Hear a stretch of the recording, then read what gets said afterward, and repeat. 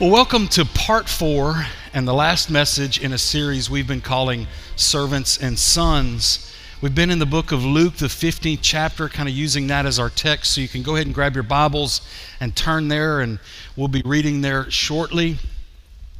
To just cap what we've covered so far, obviously in Luke 15, we have the parable that Jesus told of the prodigal son. And so far what we've done is we've looked at that younger brother, the prodigal, the knucklehead, right? And we saw what he did, the decisions, the choices he made. He asked for his inheritance from his dad, took that inheritance, went out and squandered it in riotous living, got himself in a bad place. And the bottom line is he reaped what he sowed. You're acting like you've never reaped what you've sown. Right? Isn't that interesting? Sometimes it's just we're reaping what we have sown.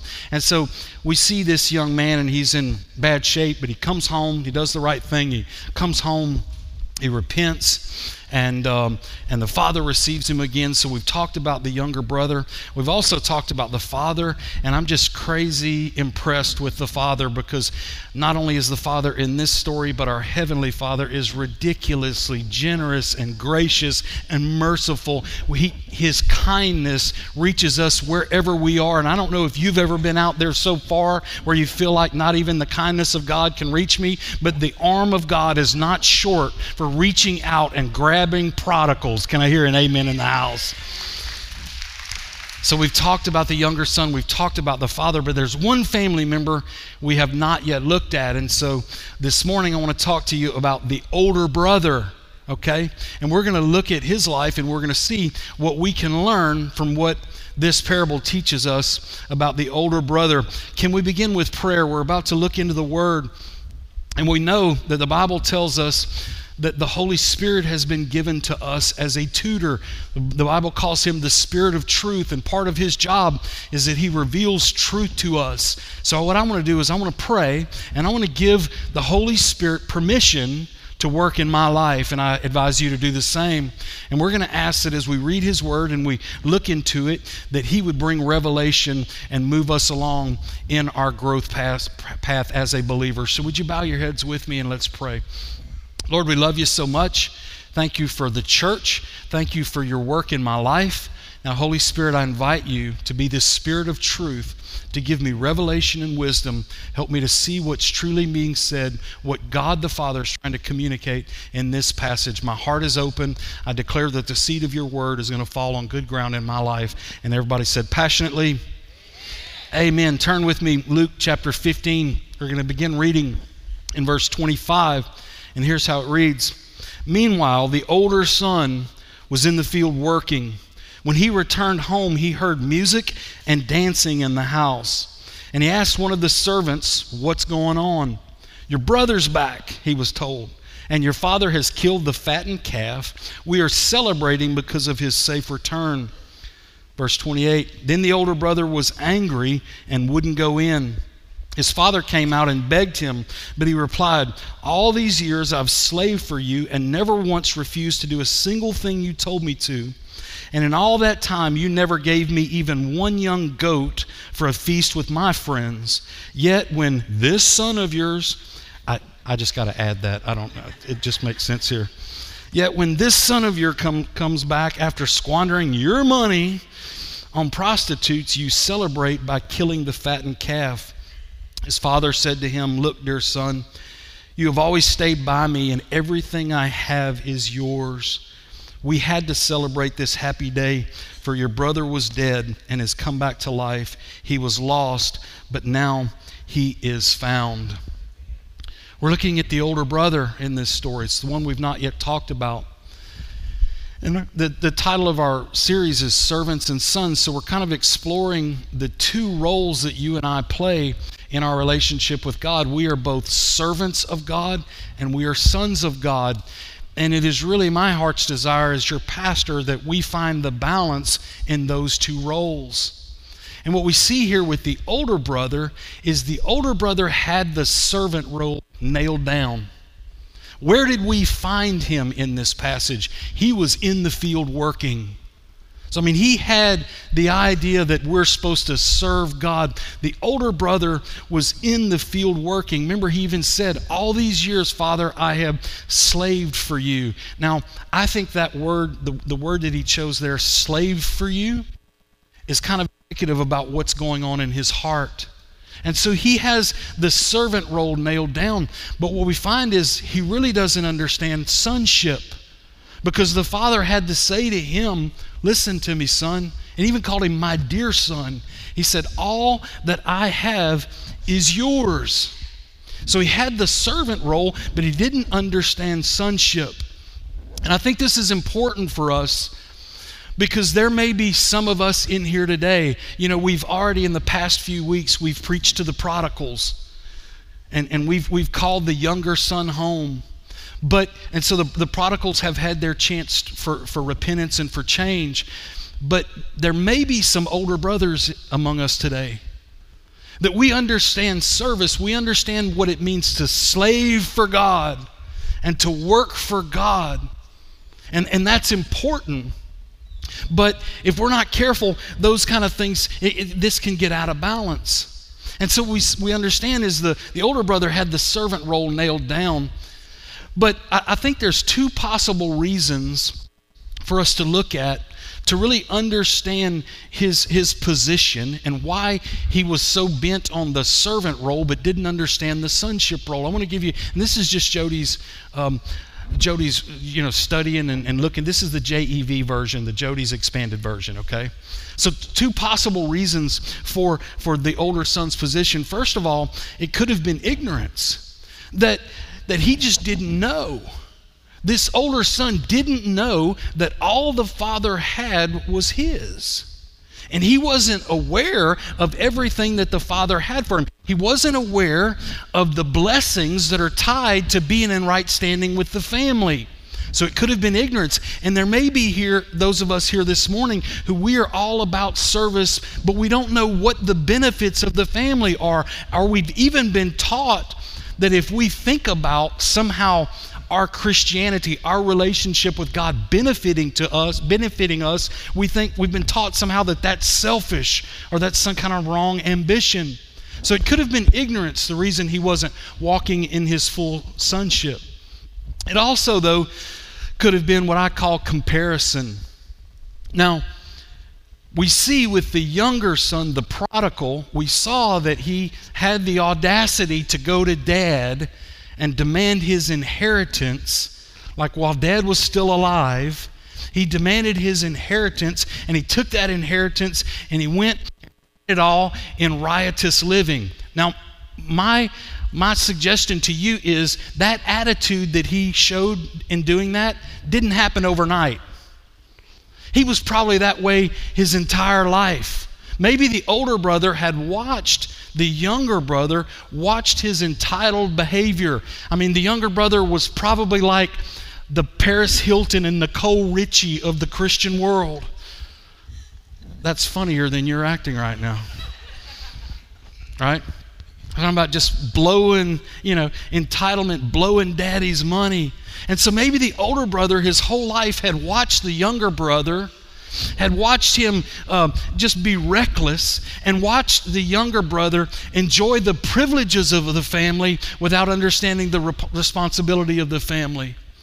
Can I tell you something, church? You need to know this. These are two words you need to write down: privilege and responsibility. This is important in life. It's important in our Christian life. There are privileges to serving God. There's also responsibilities in serving God. There's always a connection between privilege and responsibility. I was thinking this week, I know some people who are business owners, and their businesses have done well. Anybody know anybody like that? Their businesses have done well. And what people tend to do in that instance is a lot of times they stand back and they look at that business owner who's doing well in his business and go, how lucky he is. How lucky she is. And they are jealous of the privileges that these business owners are walking in, but they don't understand the responsibility that came along with it.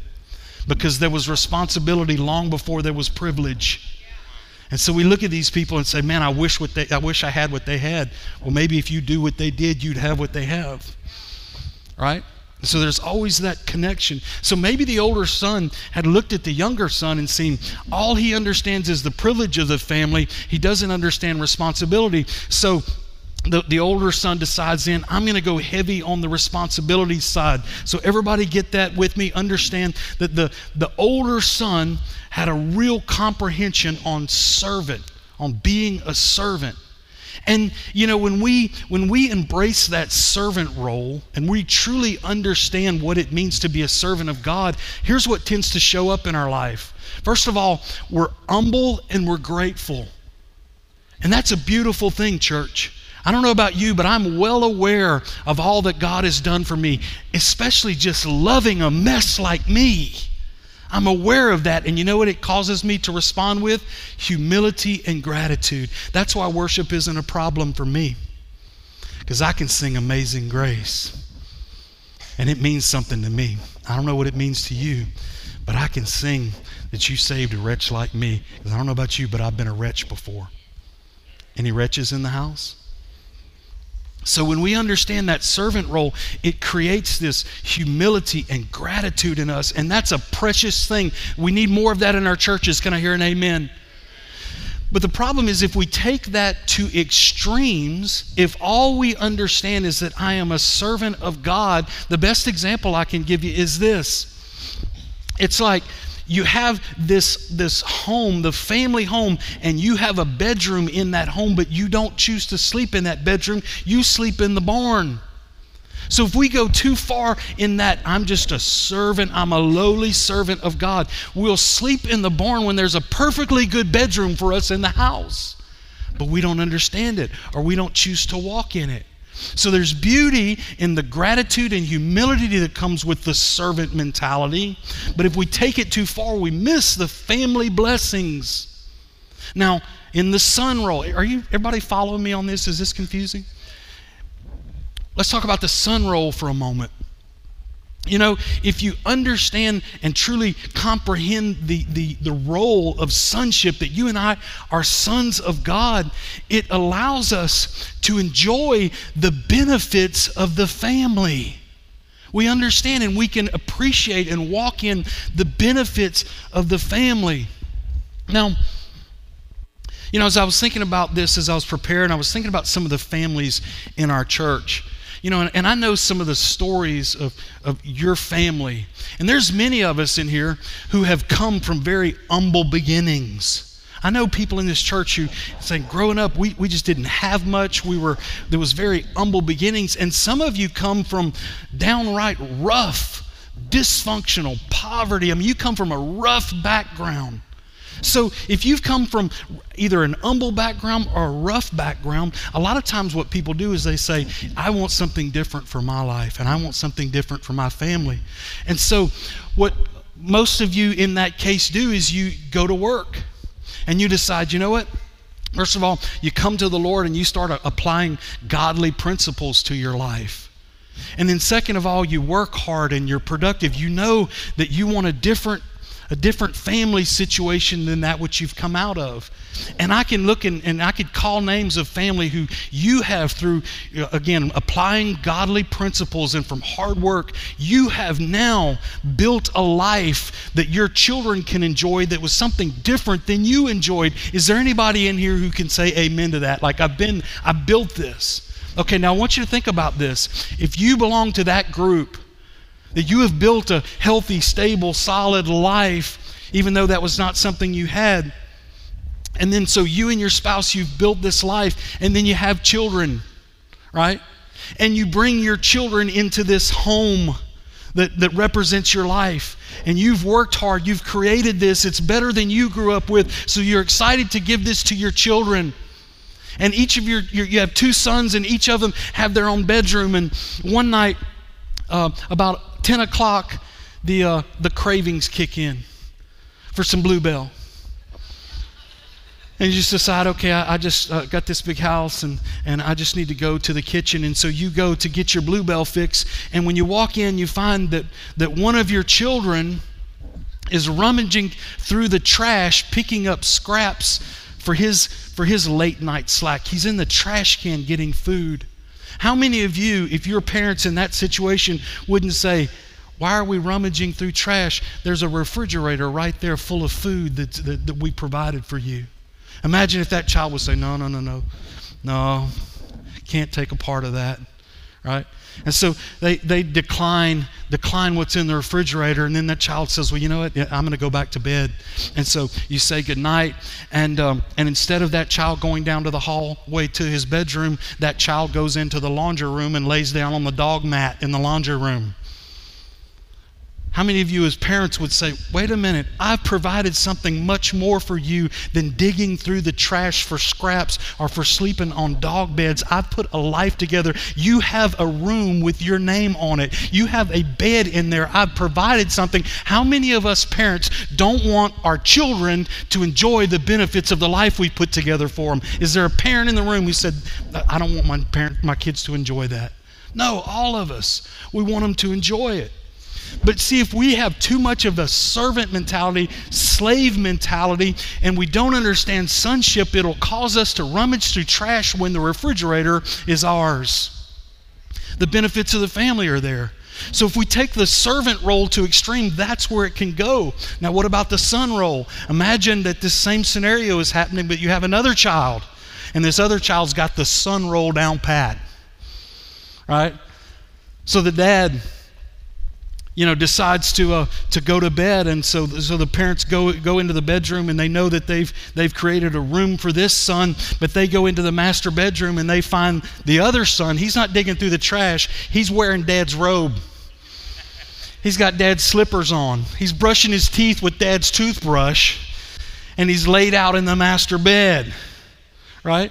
Now, how many of you think that would be taking the son role to extremes? He goes to the refrigerator, opens it, and sees that something's missing. So he goes on the shopping list, and instead of writing chips, he writes prime rib. Mom, where's the prime rib? Where's the bluebell? You understand? Are y'all following me? So either one of these roles taken to extreme will move us out of balance. What I'm pleading for, and what I hope this series creates, is you and I with an understanding that I am a servant of God, and I want to stay humble. I want to stay grateful. I want to serve Him. I want to be of use in His kingdom. And if God wants to call me to do something, even something difficult, I want to say that I'm a servant and I'm available. God, I'm your man. You've been so good to me. I will serve you. I will give my life to you in service. That's my act of worship. I want our church to have that, but I also don't want us to be over here. I also want us to understand sonship, that even though we are serving God, it doesn't mean we have to eat out of the trash can. It doesn't mean that we can't enjoy the benefits of the kingdom of God. This older brother, he was in the field working while there was a party going on in the house. He was missing the party. And when he was invited, he declined to go in. I want to say to you, as much as the younger brother was out of balance in taking his inheritance and running off and spending it in riotous living, I'd say to you the older brother was just as much out of balance because he wasn't enjoying the benefit of being part of that family. So if we're going to be balanced in this and have a proper understanding, then you and I are going to have to understand the complementing roles of being a servant and being a son. Now this means something to me. I don't know if it means anything to you, but this topic very much means something to me because of my own personal experiences. I'm 51 years old now. Yes. I have the gray hair to prove it and the lack of hair to prove it. I've lived long enough to kind of look back and see what God has done in my lifetime, especially in regards to the body of Christ. Because here's what I believe. I believe that Jody is not the head of the church, Jesus is. Right? And what we know from the Word is that Jesus is preparing a bride for Himself. I don't know about you, but I got that wrong early on in my life. I read that scripture where it said that Jesus was going to have a bride without spot or wrinkle. I read that to mean, Jody, get yourself without spot or wrinkle, because that's what Jesus wants. Come on, de-wrinkle yourself. Get the spots out. It moved me into this performance-oriented, like Jesus only loves me when I'm doing well. That's what it kicked me into. When I reread that, here's what I found, is that Jesus is preparing for himself a bride without spot or wrinkle. He's the one doing the work. And so when I look back over my lifetime and see kind of what God has said to his body, now I'm not specifically talking about Victory or one church, but just the body of Christ, his body as he is guiding his body. I can look back, and you've often heard me talk about my grandfather, my paternal grandfather, Papa Lafleur, was the first one in our family to come to know the Lord. He was a little bitty Frenchman, spoke French and English, Cajun French and English, and from the big old town of Mamou, right? That's him. And he came to know the Lord, and he ended up, it's a crazy story, I'll tell you all of it one day, but he ended up being a pastor. And so I'm really proud. I'm a third generation minister. My son is a fourth generation minister, right? And that's beautiful. And so I credit my grandfather for making that first step.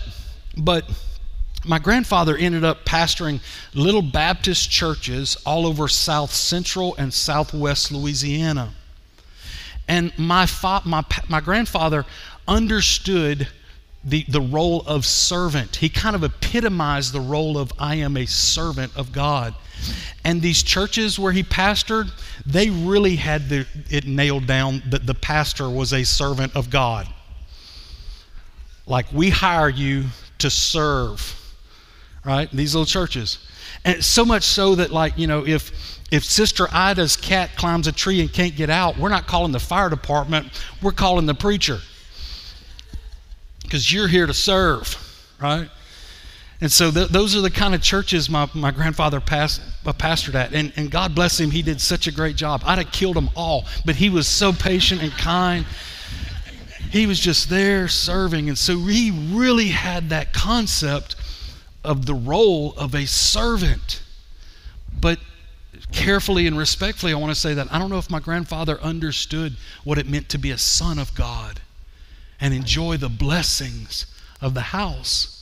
And so that was the generation my grandfather grew up in. So I believe, again, Jesus being the head of the church, he's looking down at his church and he says the pendulum's kind of swung too far on this idea that we are servants. And so Jesus himself started sending voices into the body of Christ that would kind of teach us about sonship. You with me? And so you hear these voices, because remember, God does everything through people. How will they hear unless he sends a preacher? And so these preachers started showing up, and they began to talk of things about things like the promises of God and believing God for the things that he said were ours. And you know what those voices began to teach us? That we're not just servants, we're sons. And that there are benefits and privileges to being a part of the family of God. And I believe that voice, those messages were a timely voice in response to the generation before that had gone so far on the we are servants of God. I'm poor and I'm miserable, but I'm serving God. And he started sending messages and sending voices that would say, listen, you don't have to be poor and miserable. You can serve God and be happy. You can serve God and be fulfilled. You can serve God and be healthy. You can serve God and have a good family. You can serve God and even have some money. You can do these things. And these voices started coming in, and I believe that it was, again, engineered by God, by Jesus himself, to move that pendulum back to where we understand sonship. I can't tell if I'm landing with you or not. Right? But what happened is, so this is 80s, 90s. Again, I'm in the body of Christ then. And so 80s and 90s, these voices started coming. And at that time, I'm going to be careful with these terms because I don't want to give anybody a heart attack, okay? So the term, what God was doing in that time, we called the faith movement, right? In other words, we are looking in the scripture and finding that God has promises. God has promised health for us and healing for us. And in this movement, God was teaching us how to stand in faith for the promises that he promised us in his word. And so these voices began to teach us. And I believe, again, it was swinging from my grandfather's generation to my dad's generation, getting a new understanding that I'm not just a servant, I'm a son. And so this faith movement was a good thing, and people, again, were beginning to understand that there was blessings as a part of being a part of the family of God. But in the same way that the pendulum can swing too far in this servant role, the pendulum can swing too far in this role, in the son role, and it did. Because what happened was, as it got too far, you know what? Ministers are now wearing dad's robe and slippers and brushing their teeth with his toothbrush. And now we have video cameras everywhere. And so we can see it, and we see the excess. And so what happened, as this thing began to go too far, we relabeled it. It was no longer called the faith movement. You know what the new name was? Hold on. The prosperity gospel. Right? Now you can go on YouTube right now and type in the prosperity gospel, and I promise there'll be 8,000 videos that denounce the prosperity gospel. Listen to my heart beyond my words. What I'm saying is, I believe in the faith movement because God was teaching us how to be sons. Man took it too far, and we saw some craziness and some excesses. But if we're not careful, what we'll do is we'll watch all those videos and jerk this thing too far the other way and miss the benefits of sonship.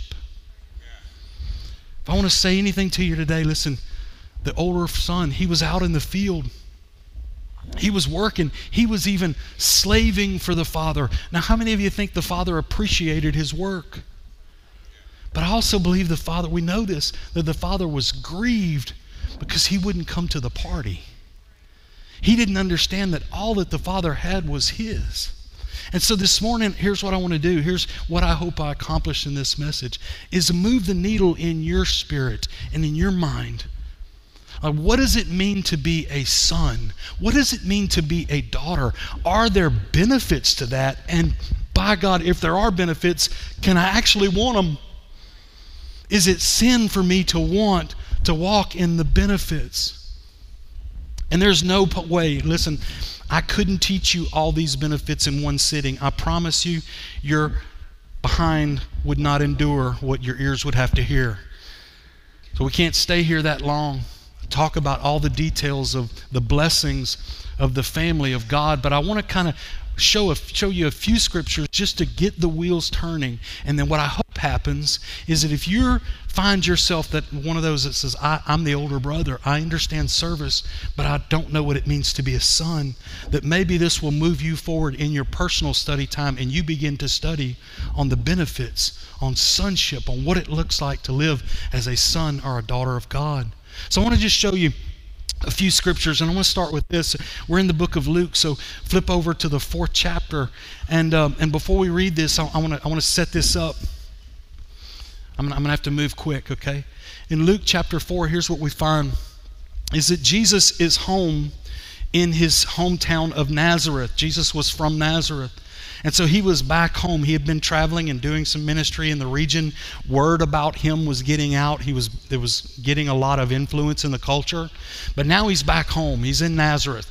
And he's at the temple on Sabbath. Listen, Jesus went to church. Okay? So as his custom, he's at church on Sunday. And sometimes during those services at the synagogue, what would happen, what would be customary, is that someone would take the scrolls, right, which would be the Old Testament version of your Bible, and someone would read from the scrolls. Well, Jesus had been traveling, like I said, and getting some influence, and everybody's talking about this Jesus guy. So they hand Jesus the scrolls. They say, hey, you're here today. Why don't you choose our reading, and why don't you read from the scrolls for us today? Jesus said, sure. So Jesus turns to the book of Isaiah, the 61st chapter, and he reads this passage, okay, and we're going to read it in a minute, but let me just tell you this really quickly as far as context. What he's reading is called a messianic prophecy. In other words, it's a prophecy about the Messiah. If you were Jewish, you're looking for the Messiah. You know that a Messiah is coming. And there was all these prophecies in the Old Testament that described what the Messiah was going to be like, what was he going to do, what was he going to say. And so these people were, this was like the John 3:16 of the day. All these people would have known this passage, but it's a messianic prophecy. And so as we read, it's written in the first person as if the Messiah was writing this, okay? So these are the words that the Messiah is going to say. This is what Jesus chose to read in church. Here it is, Luke chapter 4, verse 18. It says, "The Spirit of the Lord is upon me, because he hath anointed me to preach the gospel to the poor. He hath sent me to heal the brokenhearted, to preach deliverance to the captives and recovering of sight to the blind, to set at liberty them that are bruised, to preach the acceptable year of the Lord." So he stands up and he reads this. Like, this is what the Messiah is going to say. And everybody's like, "Oh, good job, Jesus. You paid attention in Sunday school." Right? But then he closes the book, and here's what happens after that. Everybody knows this scripture. Everybody's comfortable with this scripture about a coming Messiah, whenever that is. He stands up and he says, "Today, this is fulfilled in your ears. I am the Messiah that this is talking about." Now you can read the rest of your story about whether they threw a parade or they wanted to kill him. You can read and find that out. But here's the point I wanted to make. In this moment, here's what I believe Jesus did. Jesus gave his mission statement. This is what I'm about. This is what I'm here to do. You know what I'm here to do? I'm here to heal brokenhearted people.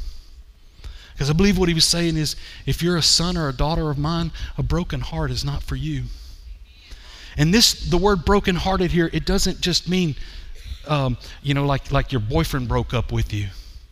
It actually means to heal those who have been downtrodden by life. It means downtrodden by life. Why is he saying this? Because he wants you to know, if you're his son, then life doesn't have to walk all over you. You don't have to live a beat down, miserable existence. He's here to heal you if that's the case you find yourself in. He said, if you're poor, I want to preach good news to you. Now, in all of your theological understanding, what do you think the best news is to a poor person? You don't have to be poor. So I believe Jesus in this, he's giving his mission statement. And what he's saying is, remember, he's preaching to Jews. He's preaching to children of God. And what he's saying to them is, listen, if you're bound, I'm here to bring freedom, because sons of God don't walk in bondage. They walk in freedom, because where the Spirit of the Lord is, there is liberty. There is freedom. He who the Son set free is free indeed. You with me? So his mission statement, he begins saying, what I'm going to do to my sons and daughters, I'm going to show you the blessing of being part of the family. It's time for freedom. If you're blind, it's time for sight. If you're poor, it's time for wealth. He's introducing a new way of living to them. Now, please don't let some prosperity gospel video be playing in your mind right now. It's not what I'm saying. I'm just saying there's benefits to this thing. We see in the book of John, the 10th chapter, the 10th verse, Jesus again talking, he said this, he said, the thief comes to steal, kill, and destroy. In other words, listen to this. If there is theft, death, or destruction, it comes from the thief. It doesn't come from God. Theft, death, and destruction. I never once saw Jesus walk up to somebody who was healthy and say, die in Jesus' name. It didn't happen. If there's theft, death, or destruction, it's from the thief. He said, but this is his mission statement, I come to give you life and life more abundantly. What he's saying to sons and daughters is, don't get so caught up in serving me that you forget that there's benefits to being part of this family. The book of 3 John, the first chapter and the 2nd verse, Apostle John writing, he begins his letter by saying this, I wish above all things that you would prosper and be in health even as your soul prospers. I love how he ties it to the soul, because what he's saying is, what I want for you as an individual to be healthy on the inside, emotional healthy, spiritually healthy, whole, right? I want you to be whole on the inside. Then I want the outside to be prosperous as well. There's benefits to serving God. So I want to say to you, church, I encourage you to begin studying the benefits of God. What does God have for you? Listen, if you need healing, I want you to know that healing is the children's bread. Healing is for you. Sickness is not from God. God did not make you sick to teach you something. The thief is the one who brings that. God is the healer. But there are those of us who are in the house and we're children of God, but we don't understand healing is for us. There's those of us who struggle. You know, a buzzword in our culture right now is mental health, and I appreciate that. Mental health, everybody's concerned with mental health. You know what? Listen, Jesus redeemed your mental health. Mental illness is not for sons of God. It's not. Now, you're going to have to get in the Word, and you're going to have to learn that. You're going to have to build your faith. You're going to have to learn to stand on the promises of God, and you're going to have to walk your way into mental health. But mental health is for you if you are a son, because there's blessings about being part of the family of God. Church, there's more out there than we know. I'm just saying, let's not miss the idea of sonship. Let's understand everything that God has bought for us. So it's interesting, as I'm wrapping up this whole thing, I'm going to be finished here in just a second, but as I'm wrapping up this series and wrapping up this story, I want to kind of boil this story down to one final conclusion. In this story, we see a situation happen. That situation is the younger brother taking his inheritance and going off into riotous living.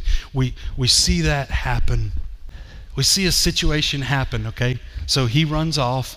He comes home and gets and is restored to his relationship with his father.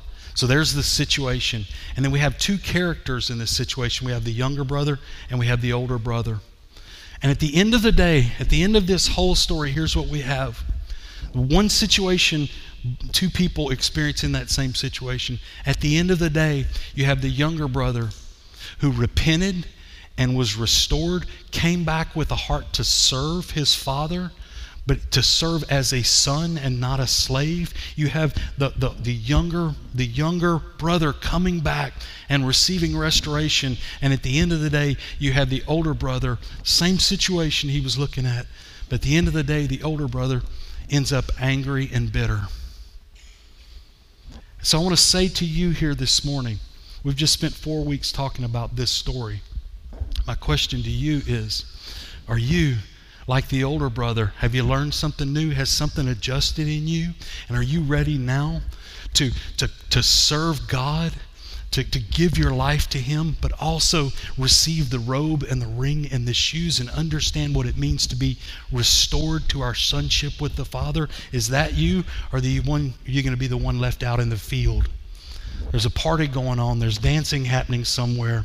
You're angry and you're bitter. By watching your younger brother and watching what all happened, you missed it all.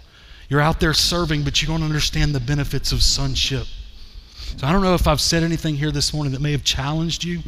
Listen, I know some people who really struggle with this issue. I know some people who have a theology like, you can't think about benefits of walking with God. You know what's interesting, though, is that I believe that health, that healing and health is a benefit of the kingdom of God. But I find people who they have trouble believing that. They have trouble believing in healing. But you know what they do? They take vitamins, and they watch what they eat, and they exercise, and they go to the doctor all the time. All the while, what are they trying to do? They're trying to achieve health. So they believe in health. They just don't believe when it comes from God. They think I'm okay with health as long as I'm the one who did it. Let me talk about money real quick. You ready? I know some people who, boy, you start talking about God and money, and they get really crazy.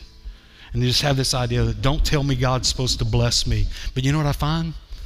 Is that they went to school, got an education. Why? You know why? So they could have a good job. and they work hard every day to better themselves financially. They're fine with financial blessing as long as it comes from them. Just don't tell them God will give it to you. Talking about missing the role of sonship.